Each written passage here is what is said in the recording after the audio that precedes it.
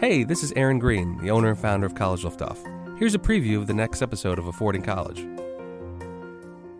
But it is April, and it is Autism Awareness Month, and we really want to shed some light on this topic. I mean, we're getting ready to go into the 50th anniversary next year, and the purpose of Autism Awareness Month is to educate local communities and raise public awareness about autism. I also feel like it's a movement towards really acceptance and appreciation for people who are on the autism spectrum.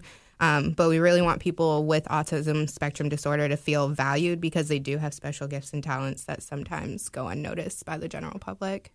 So great point.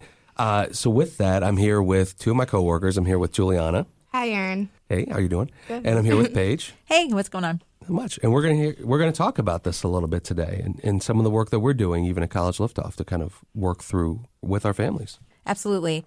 If you don't take anything else away today, I hope what you understand is that there is a great fit for everybody in college, and that includes people on the spectrum. And we are just finding great spots for any student who comes in who needs some additional accommodations, and there's no reason to think college is not for me.